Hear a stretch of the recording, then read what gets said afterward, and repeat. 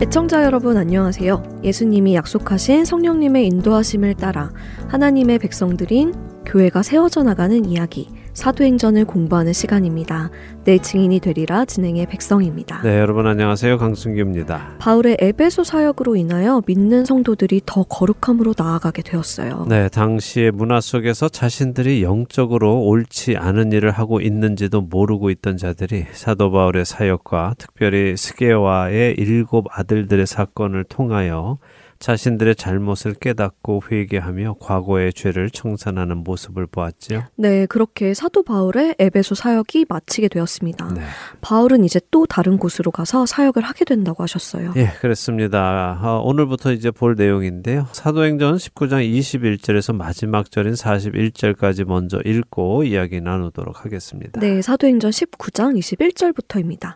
이 일이 있은 후에 바울이 마게도냐와 아가야를 거쳐 예루살렘에 가기로 작정하여 이르되 내가 거기 갔다가 후에 로마도 보아야 하리라 하고 자기를 돕는 사람 중에서 디모데와 에라스도 2 사람을 마게도냐로 보내고 자기는 아시아에 얼마 동안 더 있으니라. 그때쯤 되어 이 도로 말미암아 적지 않은 소동이 있었으니 즉 데메드리오라 하는 어떤 은장색이 은으로 아데미의 신상 모형을 만들어 직공들에게 적지 않은 벌이를 하게 하더니 그가 그 직공들과 그러한 영업하는 자들을 모아 이르되 여러분도 알거니와 우리의 풍족한 생활이 이 생업에 있는데 이 바울이 에베소뿐 아니라 거의 전 아시아를 통하여 수많은 사람을 권유하여 말하되 사람의 손으로 만든 것들은 신이 아니라 하니 이는 그대들도 보고 들은 것이라. 우리의 이 영업이 천하여질 위험이 있을 뿐 아니라 큰 여신 아데미의 신전도 무시당하게 되고 온 아시아와 천하가 위하는 그의 위엄도 떨어질까 하노라 하더라.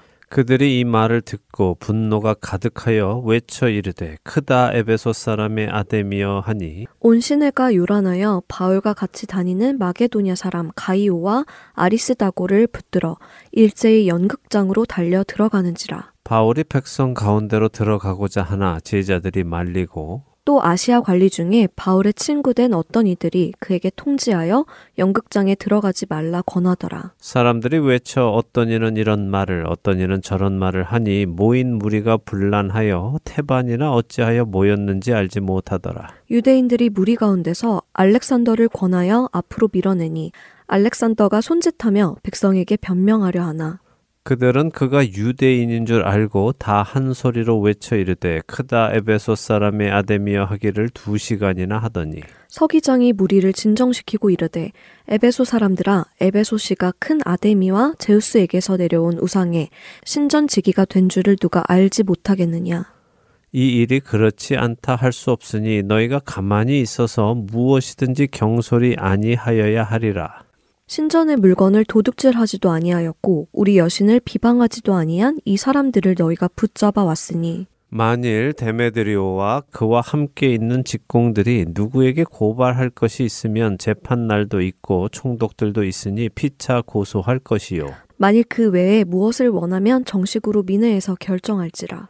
오늘 아무 까닭도 없는 이 일에 우리가 소요 사건으로 책망받을 위험이 있고 우리는 이 불법 집회에 관하여 보고할 자료가 없다 하고 이에 그 모임을 흩어지게 하니라. 네, 자 에베소의 사역이 어느 정도 끝나가자 바울은 다음 일을 계획합니다. 네.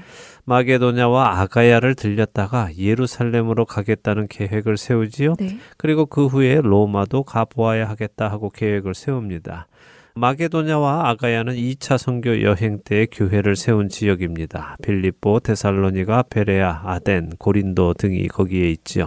앞장인 18장까지가 2차 선교 여행이 기록된 것이었죠. 그렇습니다. 이렇게 계획을 짠 후에 바울은 자신이 가기 전에 먼저 디모데와 에라스도를 보냅니다. 디모데는 누군지 알겠는데 에라스도는 누구죠? 처음 듣는 것 같아요. 예, 에라스도의 이름은 로마서 16장 23절과 디모데후서 4장 20절에 등장하는데요. 만일 이 에라스도가 같은 인물이라면요. 에라스도는 고린도시의 재무를 맡은 사람으로 바울에 의해 회심하였고 고린도에서부터 출발해서 브리기아와 갈라디아를 거쳐서 이곳 에베소까지 바울과 함께 온 사역자로 봅니다. 학자들은 지금 이 에베소에서 3년 정도 머무르며 고린도 전서와 후서를 바울이 쓴 것으로 봅니다. 그 내용을 볼 수 있는 한 구절을 읽어보지요. 고린도 전서 16장 8절과 9절 읽어보시겠습니까? 네, 고린도전서 16장 8절과 9절입니다. 내가 오순절까지 에베소에 머물려 함은 내게 광대하고 유효한 문이 열렸으나 대적하는 자가 많음이라. 네, 자 바울이 고린도 성도들에게 편지를 하면서 자신이 오순절까지 에베소에 머물려고 한다 하면서 그 이유가 광대하고 유효한 문이 열렸기 때문이다라고 하시죠. 네. 하지만 동시에 대적하는 자도 많다라고 하십니다. 무슨 말씀인가 하면요. 해마다 5월쯤에 에베소에서는 에베소의 여신인 아데미 신을 섬기는 대축제가 열린다고 합니다. 그래서 주변 지역에서 아데미를 섬기는 사람들이 모두 이 에베소로 몰려온다고 하죠. 에베소가 아주 북적북적하겠어요. 예, 그래서 바울이 말하는 것입니다. 광대하고 유효한 문이 열렸다라고요. 그러니까 바울은 이렇게 모이는 사람들에게 복음을 전할 생각이었던 것 같습니다. 아, 수많은 사람들이 오니까 이렇게 많은 사람들이 모이는 기회가 흔치 않으니까 그 기회를 잘 이용해서 복음을 전하겠다는 것이었군요. 네. 그랬는데 지금 읽은 사도행전 19장의 일이 일어나므로 그 계획이 이루어지지 않은 것인가요? 예, 많은 학자들이 그렇게 보고 있습니다. 그 사건을 이제 조금 더 정확히 보지요. 네. 이렇게 사도 바울이 마게도냐로 갔다가 예루살렘에 갔다가 로마도 갈 생각을 하고는 먼저 디모데와 에라스도를 마게도냐 지방으로 보냅니다. 자신은 이곳 에베소에 조금 더 머무르다 아데미 여신의 대축제일에 많은 사람들에게 복음을 전하려는 계획을 세웠다고 생각해 보지요. 근데 그 즈음에 이 에베소에 그리스도의 복음으로 인하여 적지 않은 소동이 있었다고 23절에 말씀하십니다. 자, 어떤 일입니까? 더메드리오라는 은장색이 다른 직공들과 또 다른 영업을 하는 사람들을 모아서 바울을 향한 불만을 토로하고 있습니다. 네, 그렇습니다. 그동안 이 아데미 우상과 관련한 사업을 하며 큰 돈을 벌어온 사람인데요. 이 바울이라는 사람이 이곳 에베소에 와서는 지난 몇 년간 복음을 전하면서 사람들을 회개하게 하니까 그동안 우상을 섬기던 사람들도 우상을 버리고 하나님께 돌아오게 된 것이죠. 그러니 자연히 자신들의 비즈니스가 타격을 받았겠지요. 그래서 이 데메드리오라는 사람이 사람들을 모아놓고 하소연을 하는 것입니다. 그동안 우리가 이 아데미 비즈니스로 큰 돈 벌면서 풍족하게 살았는데 이 바울이라는 사람이 에베소는 물론 아시아 사람들에게 손으로 만든 것은 신이 아니다 이렇게 떠들고 다녀서 우리 비즈니스가 큰 충격을 받았다 뿐만 아니라 우리가 섬기는 아데미 신까지도 마치 거짓 신으로 취급받게 생겼다 하고 사람들을 선동합니다. 그랬더니 다른 사람들이 맞다 하면서 일어나는군요. 네, 그리고는 크다 에베소 사람이 아데미여 하고 외쳤다고 하죠. 바울 때문에 자신들의 아데미 여신이 거짓 신 취급을 받으니까 데메드리오가 우리 아데미 신이 정말 신이다, 대단한 신이다, 위대한 신이다 하면서 정색을 하는 것입니다. 그러자 온 시내가 요란해졌다고 하시죠. 이 단어는 홍수를 표현하는 단어입니다. 홍수요? 네. 홍수가 밀려오듯이 사람들이 밀려오기 시작했다는 것이군요. 두려웠겠는데요. 그랬겠죠. 예, 수많은 사람들이 들고 일어나서 마치 홍수처럼 몰려오면서 바울을 잡으려고 합니다. 근데 마침 바울은 보이지가 않았습니다. 그래서 바울과 같이 다니던 마게도냐 사람 가이오와 아리스다고를 붙들어서는 연극장으로 들어갔다고 하시죠. 연극장이면 큰 야외 극장 같은 곳이겠네요. 예, 맞습니다. 이 연극장은 약 2만 5천 명이나 들어갈 수 있는 규모라고 합니다. 2만 5천 명이요? 네. 와, 정말 대단한 사이즈네요. 대단하죠? 네. 예. 자, 그런데 바울이 없자 바울과 같이 다닌 가이오와 아리스다고를 붙들어서 사람들이 이 거대한 야외 극장 안으로 들어왔습니다. 근데 보니까 바울도 근처에 있었던 것 같습니다. 그냥 사람들이 바울을 못 알아보았겠죠. 네. 바울이 일이 이렇게 돌아가는 것을 보고는 어떻게 하려 합니까? 도망하는 것이 아니라 오히려 그들 가운데로 들어가서 가이오와 아리스다고를 구하려 하네요. 네. 와, 정말 대단한 용기예요. 홍수같이 밀려오는 성난 사람들을 상대로 이렇게 하기가 정말 쉽지 않을 텐데요. 네, 쉽지 않죠. 얼마나 두려운 일입니까? 생각해보면 믿음이 없던 베드로는 여종의 물음에도 두려워서 자신을 부인하지 않았습니까? 네. 또 불 쬐던 곳에 있던 사람들의 물음에도 두려워서 도망쳤습니다. 근데 여기 성난 군중은 사실 무슨 짓을 할지 모르는 사람들입니다. 그럼에도 불구하고 바울은 그들 속으로 들어가려 하지요. 이것은 바울이 객기로 그러는 것이 아니라 그가 복음 안에 있기에 믿음 안에 있기에 가능한 것이었죠. 자, 그런데 바울이 이렇게 그들 사이로 들어가려고 할 때에 제자들, 그러니까 다른 성도들이 급히 말립니다. 또한 그 도시의 관리 중에 바울의 친구가 된 사람들도 있는데 그들도 바울을 막지요. 그들이 보기에도 너무 위험한 일이었군요. 네, 그랬겠죠. 이런 장면도 우리가 하나님의 주권을 생각해 볼 만하겠죠. 하나님의 주권이요? 네. 어떤 면으로요? 이런 위험한 일이 벌어질 때에 들어가는 것이 옳으냐 아니면 들어가지 않는 것이 옳으냐 하는 것이죠. 우리는 보통 이런 환경을 놓고 해야 하느냐 말아야 하느냐를 결정하려고 하는데요. 그것이 아닙니다. 환경에 따라 하느냐 마느냐를 결정하는 것이 아니라 하나님의 뜻에 따라 결정해야 하지요. 사실 이렇게 화가 난 군중 안에 들어가는 것은 죽음을 각오한 일이고 실제로 허무하게 죽을 수도 있는 일이죠. 그렇죠. 이렇게 성난 사람들 사이에 들어갔다가 정말 헛된 죽음으로 죽을 수도 있죠. 예, 상황 자체는 허무하게 죽을 수도 있는 상황입니다. 그런데 그런 상황이라고 해서 바울이 들어갔다가 죽을까요? 그렇지는 않겠죠. 왜요? 바울을 향한 하나님의 계획은 거기서 끝나지 않기 때문입니다. 그러니까 설사 바울이 들어갔다 하더라도 바울은 죽지 않을 것입니다. 하나님께서 바울을 구해내시겠죠. 바울을 향한 하나님의 뜻이 아직 남아있기 때문에 말이죠. 그렇죠. 그러니까 들어가도 죽지 않을 것입니다. 네. 그럼에도 불구하고 하나님께서는 성도들을 이용하셔서 바울로 들어가지 못하게 막으십니다. 이것은 바울이 들어가면 하나님께서 에베소 사람들을 못 막으실까 봐 막으신 것은 아니죠. 네. 큰 기적을 통해 막으실 수도 있지만 하나님께서 그런 기적을 사용하실 때는 그 기적이 일어난 후에 믿는 자들이 생기거나 믿는 자들의 미움이 더욱 커지거나 할 경우입니다. 하지만 그럴 일이 없을 때는 굳이 기적을 보이지 않으시죠. 그래서 우리가 하나님의 주권을 생각해야 한다는 것입니다. 바울이 돌에 맞아야 할 때는 돌에 맞습니다. 매를 맞아야 할 때는 매를 맞죠. 그러나 맞지 않아도 될 때는 굳이 맞을 이유는 없는 것입니다. 매 맞는 것 하나도, 고통을 당하는 것 하나도 모두 하나님의 영광이 나타나도록 쓰임받는 것이고 그것이 바로 하나님의 주권이시라는 말씀이군요. 그렇습니다. 그래서 우리도 늘 이것을 해야 하나 말아야 하나 이런 고민을 하는 것이 아니라 주님의 뜻이 무엇인지 어떻게 하는 것이 주님의 계획인지를 알고 해나가야 하는 것이죠. 한편 32절에 보면요. 연극장 안에는 난리가 났습니다. 사람들이 흥분을 해서 이 말 저 말 막 하고 있는데 실제로는 태반이나 자신들이 지금 무슨 일로 이 극장 안에 온지 모르고 있다는 것입니다.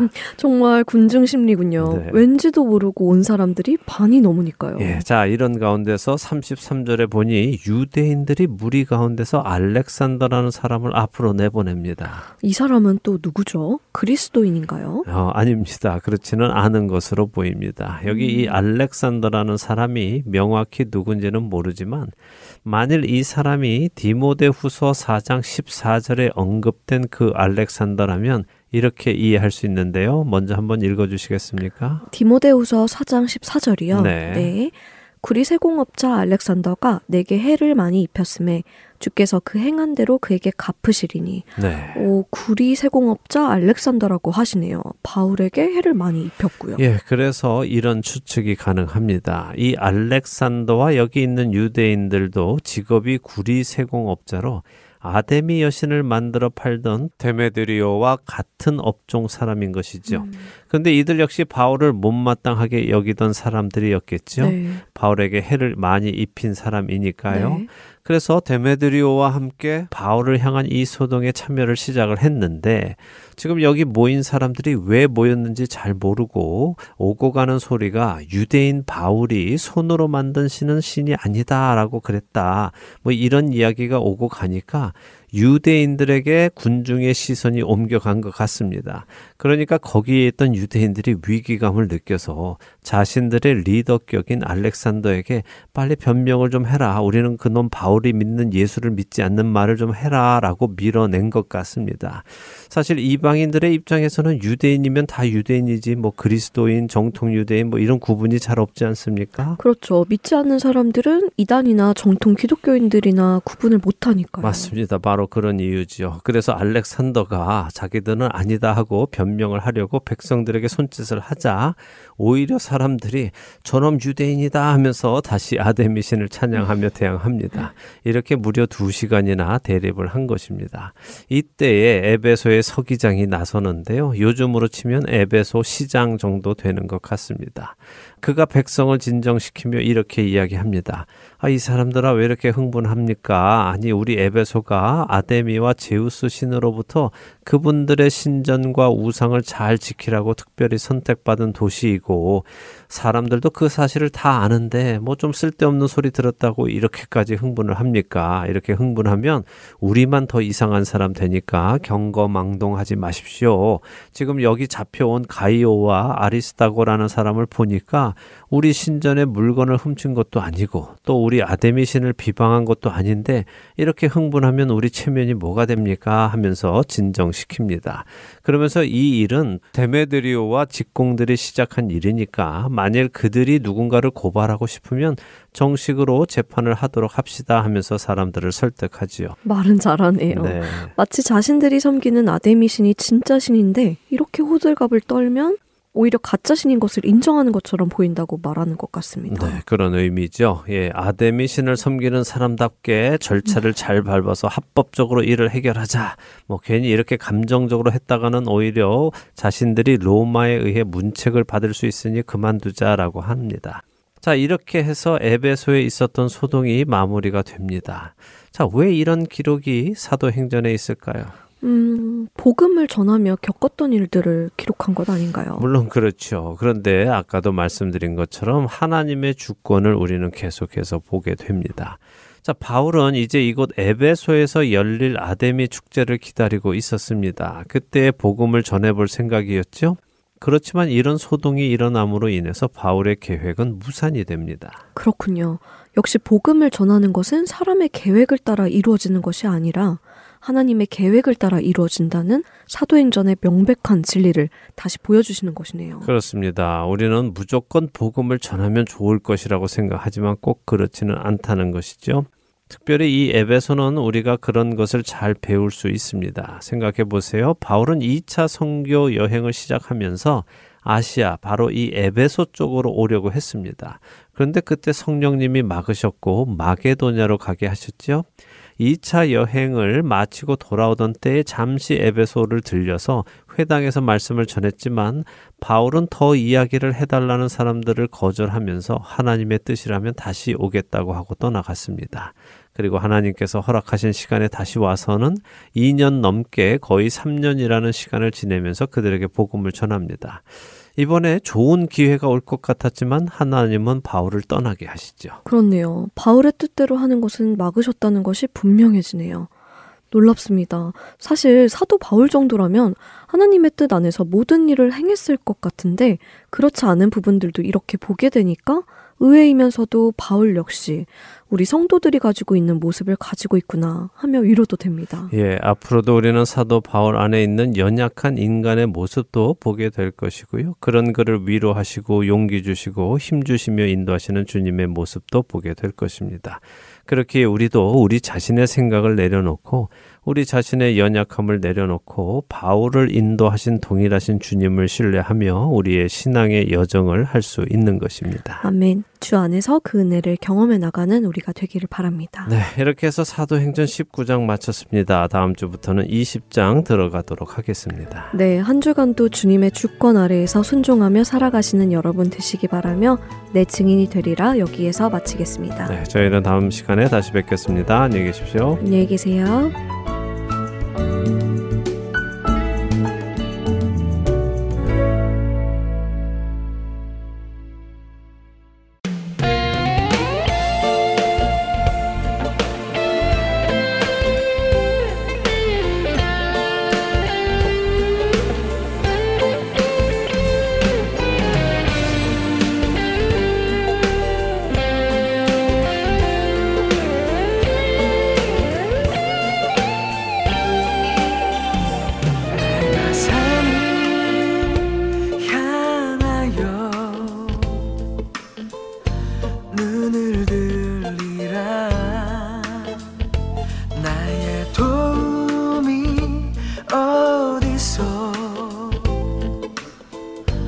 어디서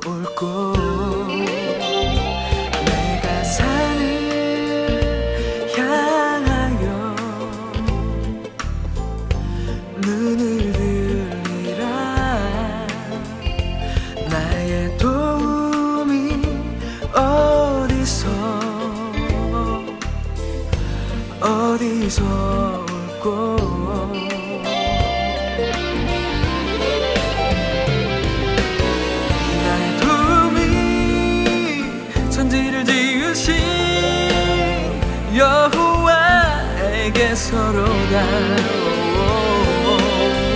나의 도움이 천지를 지으신 여호와에게서로다.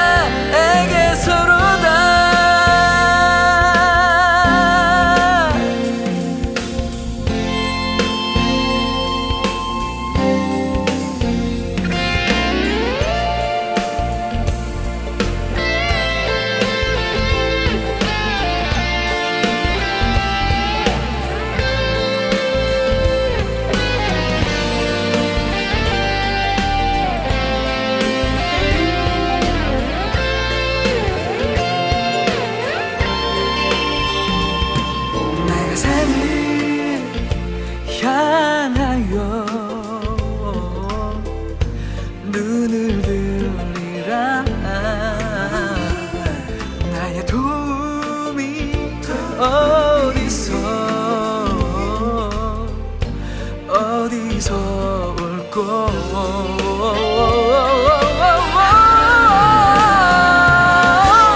나의 도움이 천지를 지으신 여호와에게서로다. 나의 도움이 천지를 지으신 여호와에게서로다. 나의 도움이 천지를 지으신 여호와에게서로다.